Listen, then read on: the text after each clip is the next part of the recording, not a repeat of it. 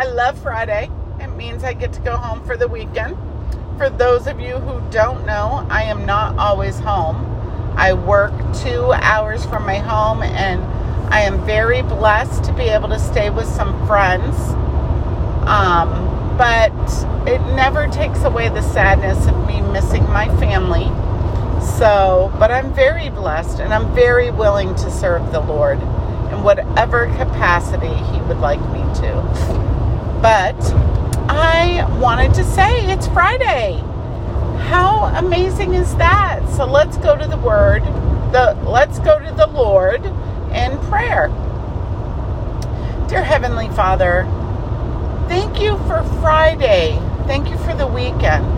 Lord, I want to pray for everybody who works weekends. Because for those of us who are home enjoying our family, they're working. They're at the grocery stores, the gas stations, the hospitals, the jails. They're at the movie cinemas. They're everywhere serving so we can enjoy. And I just want to lift them up. Lord, we sometimes take for granted the people who are the front line to what we do. I just pray for them. The hotel staff, the airline staff, the people on the ship. I've been praying a lot for the people on Royal Caribbean that I met that are from the Ukraine and Russia. I don't even know what they must be thinking right now.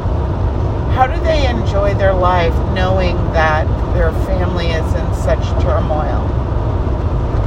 But I pray for them.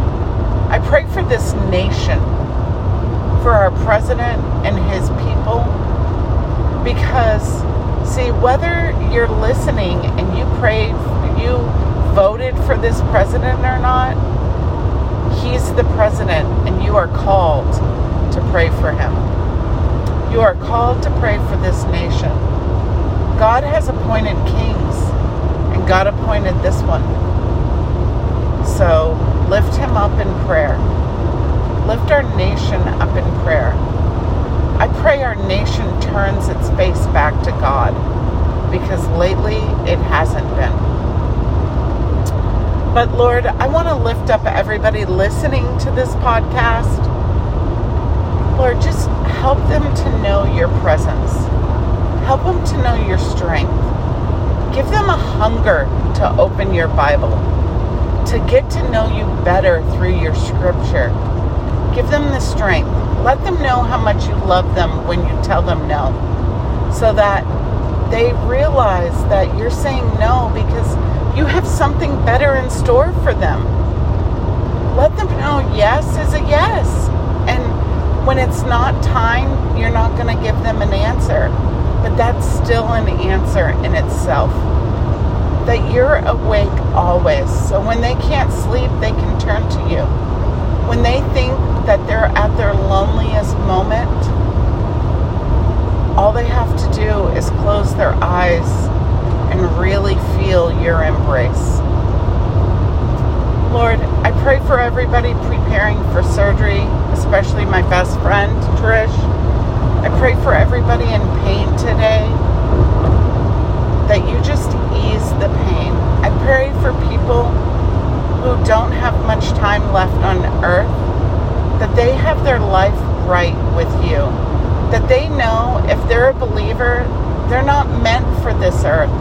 They're meant for heaven. That's their home.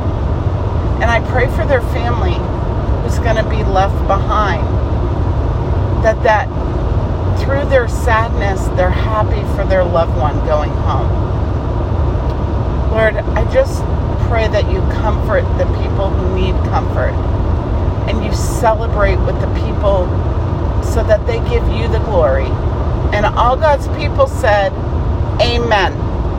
Well, I hope you have the most amazing Friday.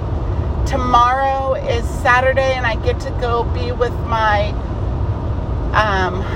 bonus family for a family reunion and a celebration of 2 amazing men up in Roosevelt, Arizona. And I hope you join me on my prayer tomorrow too. Have a great day.